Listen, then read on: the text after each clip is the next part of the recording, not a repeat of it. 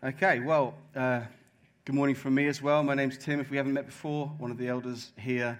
And this morning we get to bring our series on faith to a conclusion. We've been looking at this famous chapter in Hebrews chapter 11, where the author is trying to encourage believers to stand strong, to see others who have gone before them and how they have put their trust in God and be really lifted up by that.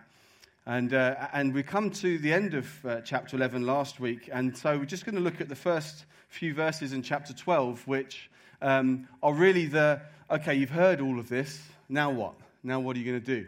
So the title this morning is called Run Convinced. We called this series Convinced. We want to be a people who imitate those who've gone before us, who were convinced, and because they were convinced, were able to prove God's faithfulness in extraordinary ways. As we've said a number of times through this series, this particular letter was written to Hebrew believers in Jesus who are starting to feel the strain, starting to feel the pain, the difficulty of following Jesus. And in no way does this writer want to pretend that that's not the case. He wants to say, yeah, well, I know it's difficult. I know it's hard. And yet, Jesus is too glorious to let go of. Jesus is our every hope. And he's been talking through the book about how Jesus is superior. He is superior to the angels. He comes with a superior message. He's the superior sacrifice. He is the only hope that we have. And so he wants to remind them of that. Now, don't let go. And so he's taken them through this great list of, you might call heroes of the faith. But one of the things we've noticed as we've looked is actually they're heroic because they were people just like us who trusted in God and saw God to be the real hero. If there's one author that says, if I were not able to do what these people are able to do, then this whole letter becomes a nonsense to me. It doesn't actually help me. The whole point is to say, look what's possible. Look what's possible for us as we follow Jesus. And so he's gone through all these heroes of the faith, looking at how heroically they followed Jesus and followed God, and we want to be inspired by that. We come on to Hebrews chapter 12, verse 1 to 13, and let's pick it up there, and then I will pray, and then we will jump into what we're looking at. So it says this, Therefore, since we are surrounded by so great a cloud of witnesses, let us also lay aside every weight and sin which clings so closely, and let us run with endurance the race that is set before us, looking to Jesus, the founder and perfecter of our faith, who for the joy that was set before him endured the cross, despising the shame, and is seated now at the right hand of the throne of God. Consider him who endured from sinners such hostility against himself, so that you may not grow weary or faint-hearted. In your struggle against sin, you have not yet resisted to the point of shedding your blood. And have you forgotten the exhortation that addresses you as sons? My son, do not regard lightly the discipline of the Lord, nor be weary when reproved by him. For the Lord disciplines the one he loves and chastises every son whom he receives. It is for discipline that you have to endure. God is treating you as sons. For what son is there whom his father does not discipline? If you're left without discipline, in which all have participated, then you are illegitimate children and not sons. Besides this, we have had earthly fathers who disciplined us, and we respected them. Shall we not much more be subject to the Father of spirits and live? For they disciplined us for a short time as seemed best to them. But he disciplines us for our good, that we may share his holiness. For the moment, all discipline seems painful rather than pleasant, but later it yields the peaceful fruit of righteousness to those who have been trained by it.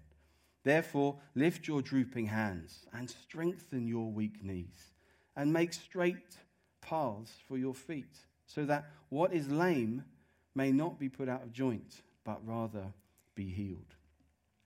Father, we thank you so much for this series where we have again and again and again seen the incredible possibilities as people trust you, as people obey you, as people put their weight on your promises. And Lord, we want to be the people of God following the one who's in charge, the one who's in control. And so I do pray this morning that as we wrap this up, that we would not just be inspired, but that the Holy Spirit would minister to us, would call us on, would say, come, come. We pray, Holy Spirit, for you to help us to receive what you want us to receive this morning. We pray, would you anoint my words? We pray, would you anoint, more importantly, God's word to our hearts this morning. Bless us in Jesus' name. Amen. Amen. So what really we're looking at is running convinced. Are we going to run a race convinced? Are we convinced? Are we convinced like them? He's got to the end of this little kind of sermon, really, of chapter 11, where he's gone, now this is what faith looks like. Are you going to have this kind of faith? And now it comes to the end, and he begins with, therefore. At the end of this, therefore, are you going to be convinced? Are you going to be convinced like them? And then we're going to look at 4 things of which we are encouraged to be convinced of. Firstly, convinced of a faithful God. Are you convinced? Are you absolutely convinced of a faithful God? Are you convinced to urgency? That's the second thing. Are you convinced to urgency? Are you convinced of the good news? Thirdly. And are you convinced that God is at work? Fourthly. So first of all, convinced of a faithful God. Therefore, at the end of all of these examples, are you convinced? Are you reminded? Have you been stirred to affection towards this God? Because we've looked at some of the history of men and women who trusted God in all sorts of different circumstances, with different pressures, with different directions from God on what each one should do. We've looked at Moses, we've looked at Noah, we've looked at Abraham, we've looked at all these different accounts, and each one of them required different obedience, but as they surrendered, as they said, yes, I will submit, as they said, yes, I will obey, God every time showed himself to be faithful to them. Are you convinced of that? Believers, are you convinced of that? He is speaking today. And I will, if you're here and you're not yet a believer, it's a wonderful word we heard from Rob, who just felt God was saying to certain people who not yet put their feet across the line, not yet put their weight in God's hands. And this is particularly written to believers. But if you're not yet a follower of Jesus, please listen in, and I will speak to you particularly at the end. But this is written to believers. Are you convinced? Are you stirred? And as we look at the history of God's people, we've only looked at really a small slice of it. The writer to the Hebrews only looked at the first few books of the Bible. It's not like he's looked at the whole of the Old Testament. He's just pulled out a few things here and there. And just this small slice, we've seen again and again and again that trusting and obeying God proves his faithfulness. And it also proves and shows his incredible authority. Each time we've seen that Moses, he trusted God in a way that if God wasn't in charge, that would have just fallen flat on his face. It's not just that God is faithful. Yes, God is faithful. God can be trusted. He can be trusted, but it's that he has proved that he is a faithful God. He is God. He's the one who's in control. We see Noah following God in extraordinary ways. And we see the Joshua in the walls of Jericho. We see the Israelites going through the Red Sea. These things aren't possible they're not possible just if a faithful person says it. They're possible if that faithful person is God who can do it. They're possible if he is actually in charge, actually in control. So that he's saying to them, are you convinced that he is a faithful God? He's trustworthy, but he's also God. And there's an illustration in one of the Gospels, or probably in a few of them actually, about this particular thing where really it is this thing of are you convinced? Are you convinced? And it's the time when Jesus has actually freaked a load of people out. He's got to the point where he's got really popular. He's got loads of followers. And Jesus says this bizarre thing. And it's like a sort of slap your forehead moment, like, Jesus, why did you have to say that? You were getting really popular. You were getting a big crowd. Why did you say that? You've ruined it. Loads of them walked away because Jesus said, if you want to follow me, if you want to abide with me, if you want to be close to me and be friends with me and be in my family, if you want to abide with me, you must drink my blood and eat my flesh.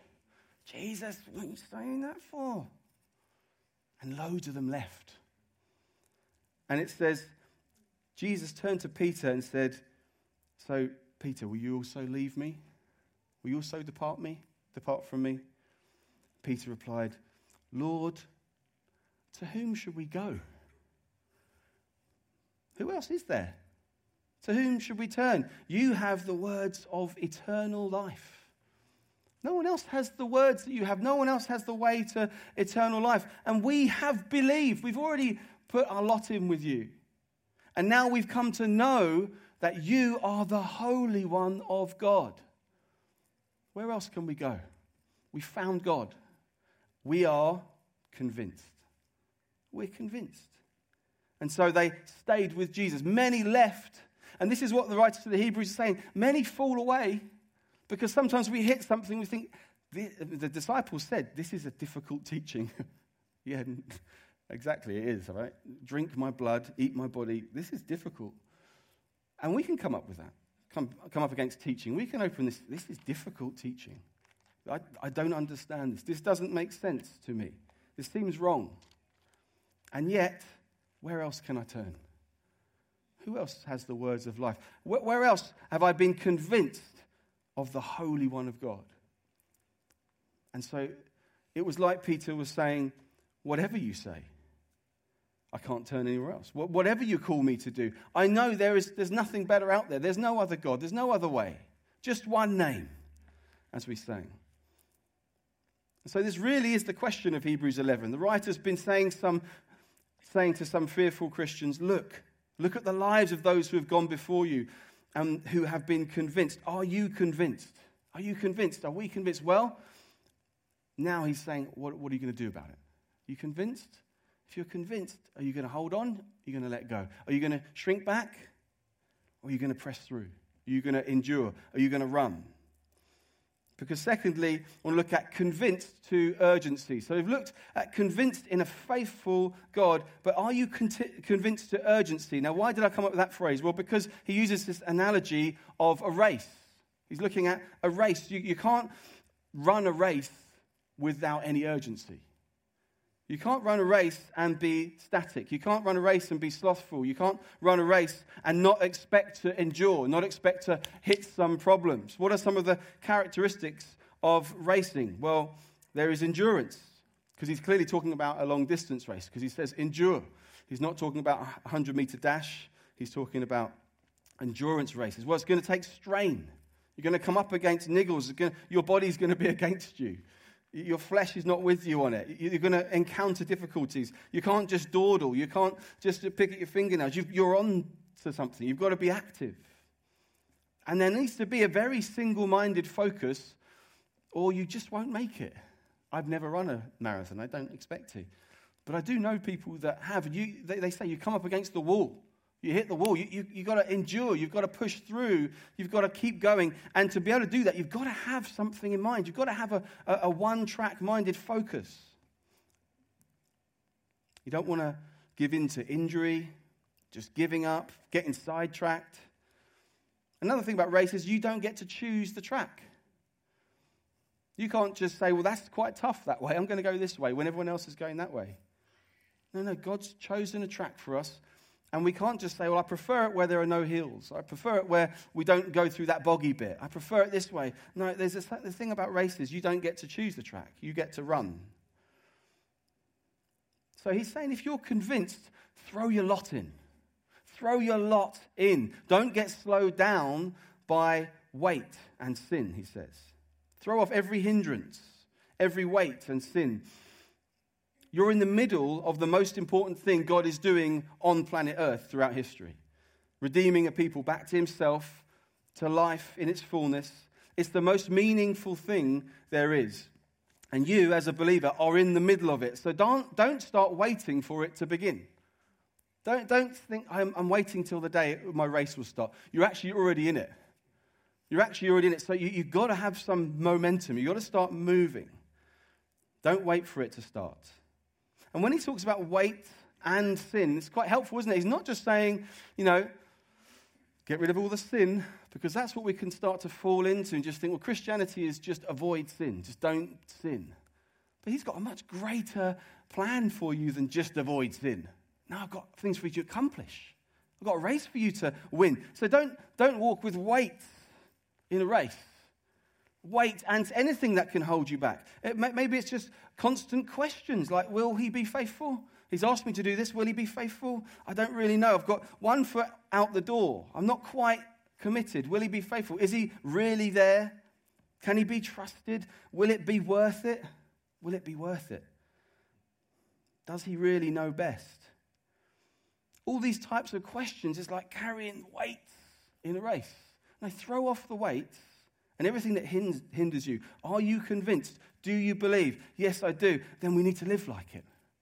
We need to step forward. We need to push forward. Will it be worth it? Yes, it'll be worth it. We've already been convinced of that. Let's go forward. That's what following Jesus is really about. It's living like you are convinced. Not still being on the fence. Not still having one foot out the door so that any minute I can abandon this. Saying, God, I'm all in like Peter. Where else would I go? Where else can I turn? No one else has the words of life. And I'm convinced that you are the Holy One of God. All those types of questions are weights. What about shame? Perhaps it's just shame that you carry. And it just slows you down because you're constantly just thinking about, you're navel-gazing. You're just caught up in, but I have done this, but I am this, but I fail in this area, but what about this? And you can't run a race when you're clothed in all that weight. I mean, some lunatics do run those marathons, clothed in all sorts of costumes, but they're not really running to win. Paul says to run to win the race. Throw off everything that hinders you. A real competitor gets rid of almost everything they can that is decent, to keep themselves decent. Just get rid of anything that would weigh you down. Don't hold on to shame that Jesus says, I've paid for that. You don't have to hold on to that. I have got rid of it for you. I've dealt with your shame. Don't hold on to things like guilt. Oh, my guilt is slowing me down. Yeah, but it's been paid for. Run. Get rid of these things that hold you back.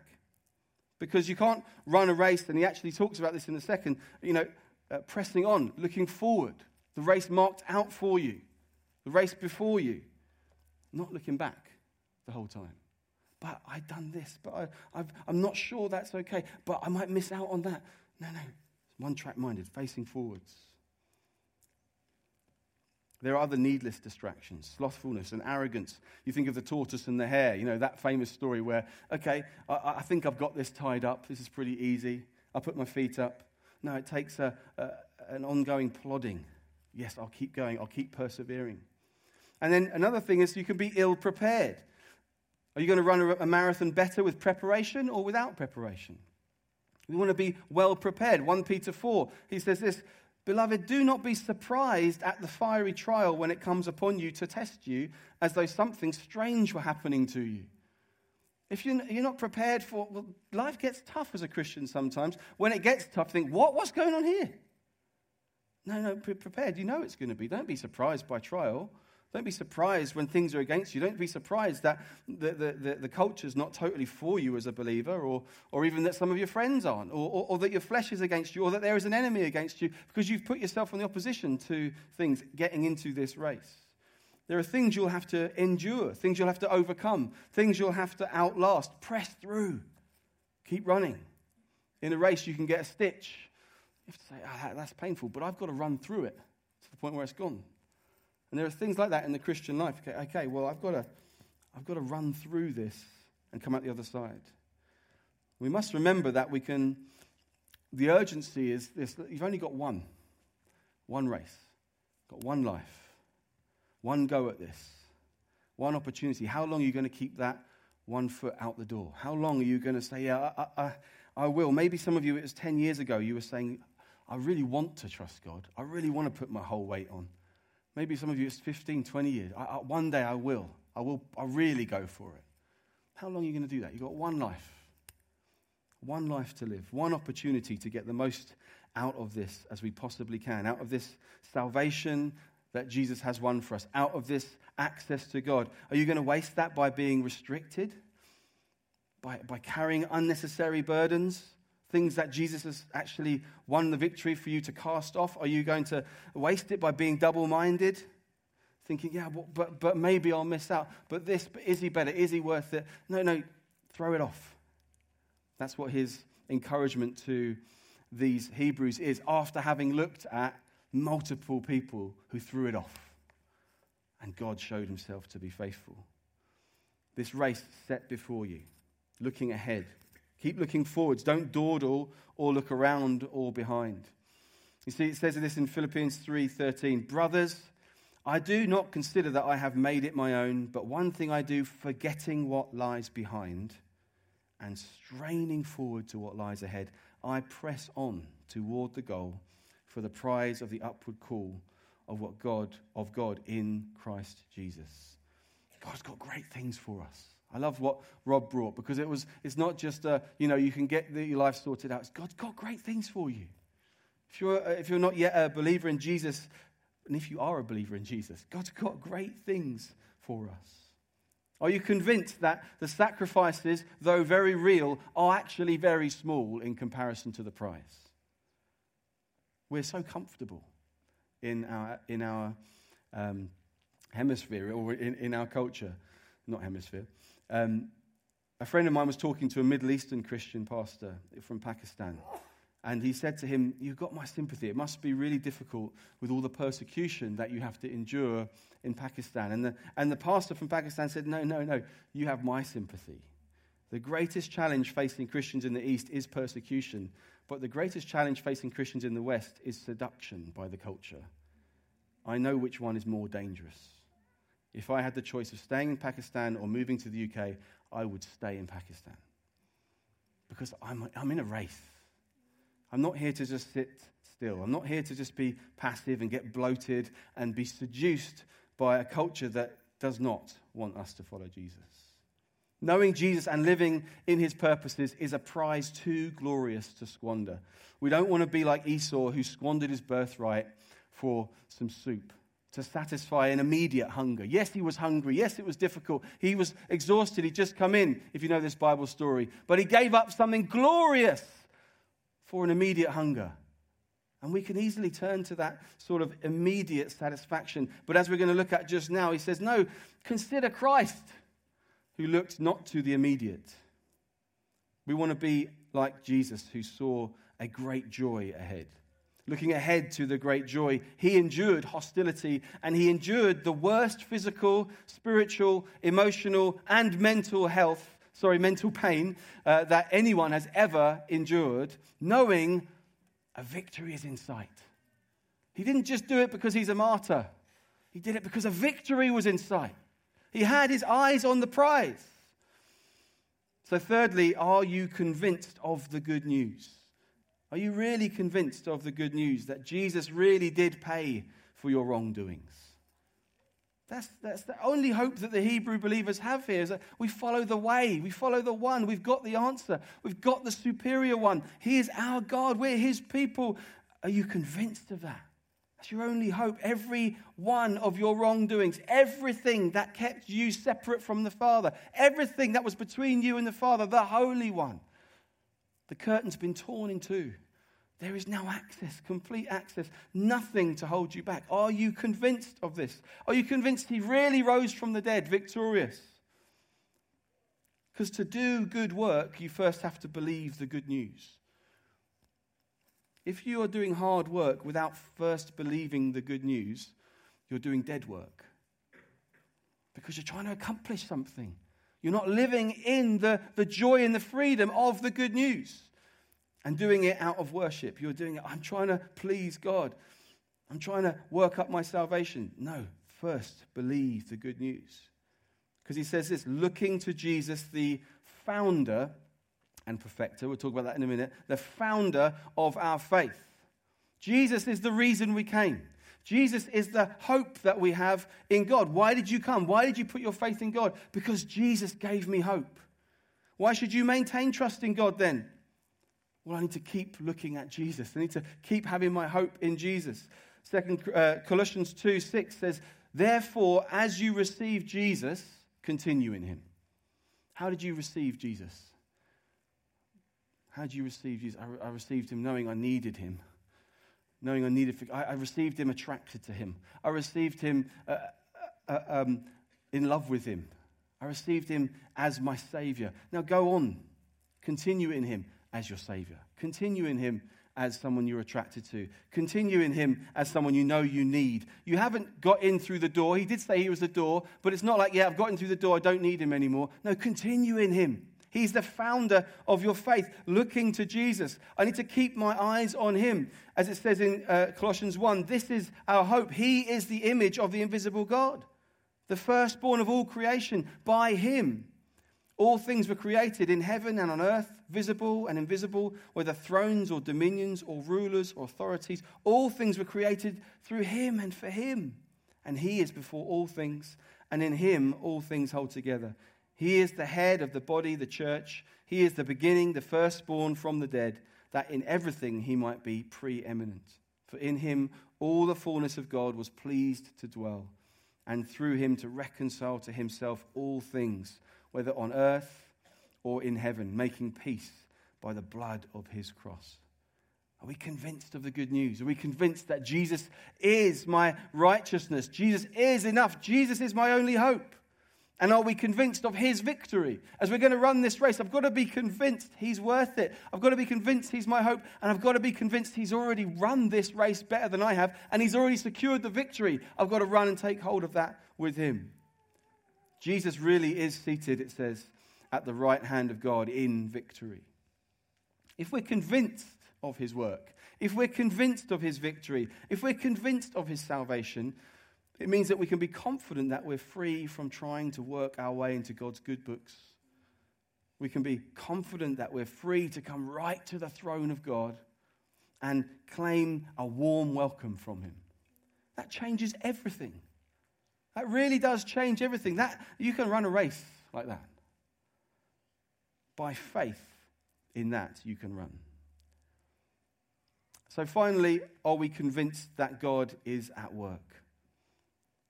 Convinced that God is at work. These people in Hebrews 11 were convinced that God was at work. Why should I build a boat in the desert? Noah could have said. God's at work. Why should I take my son, who you've promised is the beginning of the rest of your people forever, and go and kill him? Abraham could have said. Well, God is at work. He will revive him. Amazing faith that God is at work. See, Jesus is the author and perfecter of our faith. The whole second half of the passage that I read talks about this discipline that God brings, this discipline that God has for us, for his children. It's ownership of us. It's not just there's a religion that you need to keep up with, and then one day I'll see you maybe in heaven if you're good enough. Nothing like it. It's an ownership. You're mine. I brought you right in. And a good father owns their children in disciplining them and helping them to grow. God's plan, it actually includes pain. Because his plan is for growth. There isn't growth without pain. It's real, it's valuable, it's worthy. There are so many things that we can get so easily in the world now. So cheaply. You can swipe right on Tinder. Easy. And you lose all meaning. You lose all worth. It's not a God of hookups. It's a God of, I own you. I want to walk with you. I want to help you grow. I cherish you. It's real. It's valuable. It's worthy. It's not easy because it's not empty. It's not vapid. It's not meaningless. It's hard sometimes because he wants us to grow. God wants to give you strength and freedom to reign in life. You think of the strength that you get if you're someone who goes to the gym, you've got to put hard work in to get the strength. You know, many of us have just joined a gym and then found we didn't get much stronger, but we didn't go. That was the problem. You've got to go. You've got to get strength. You've got to, okay, I've got resistance. I've got to get into resistance training. I want to grow strength. There's strength that God wants you to have, to be able to endure. And so he will take you through discipline. Are you aware that when you're going through something difficult at times, God is at work? God is at work. Even if the devil is at work, God is at work. It doesn't mean that you need to just embrace and sort of cheerfully think, this is lovely. No, it's painful sometimes. But, okay, God, I do believe you're at work at something greater here, if I trust in you. What about freedom? God wants you to grow in freedom. The type of freedom that could cause you to reign is the type of freedom that you can reign over an instrument if you take the time and discipline. You know, Chris plays guitar very well. He spent years of his teenage years discipline, practicing discipline. You get a classically trained musician. It takes years and years and years, and then suddenly it looks effortless. Just on the violin, just effortless. Can just all over it. Chris on the guitar, all over it. Just looks effortless. No, it takes years and years. But that type of freedom, it takes discipline. God takes us through things because he wants to give us freedom to reign over what he's called us to reign over. So are you convinced? Are you living a life of someone who is convinced? How might your life look different if you were to live as one who is truly convinced? Convinced of his faithfulness, convinced of urgency, convinced that the effort is worth it, convinced of the good news, convinced of his victory. How might your life look different if you felt, no, I really am convinced of this. I really am persuaded. I really am confident that he has won the victory. I really am confident that he is at work. How might that actually change your life? I wonder if there's things even now that you think, I want to bring that to God. I want to bring it to God. God, I haven't been acknowledging that you're at work in this. I haven't been acknowledging that you have won the victory. I haven't been acknowledging that there's only one life. I've only got one opportunity. I've been wasting my time. I haven't even been acknowledging that you're a faithful God. And maybe there are things to now you need to just bring to God as we sing in just a moment. And perhaps some of you here think, yeah, I'm not really interested in any of this. And you maybe even call yourself an atheist, or you just think, okay, I'm not convinced. But I want to just put this challenge to you. It's easy to say that. It's really easy just to opt out. Just to say, well, if I'm not convinced, I don't have to do any of that racing stuff. If I'm not convinced, I don't have to go to the gym. If I'm not convinced, I don't have to let God work in my life. And so I just say I'm not convinced. I know many people who literally use that as an argument. If you don't believe in God, then he's not there. It's like you can just take the blue pill. Like ignorance is bliss. The blue pill from the Matrix. I'm not talking about that other blue pill. I just realized as I said that.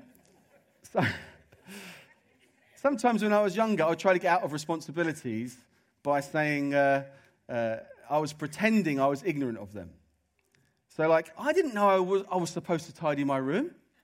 I didn't know. Or no one told me I wasn't supposed to punch my brother.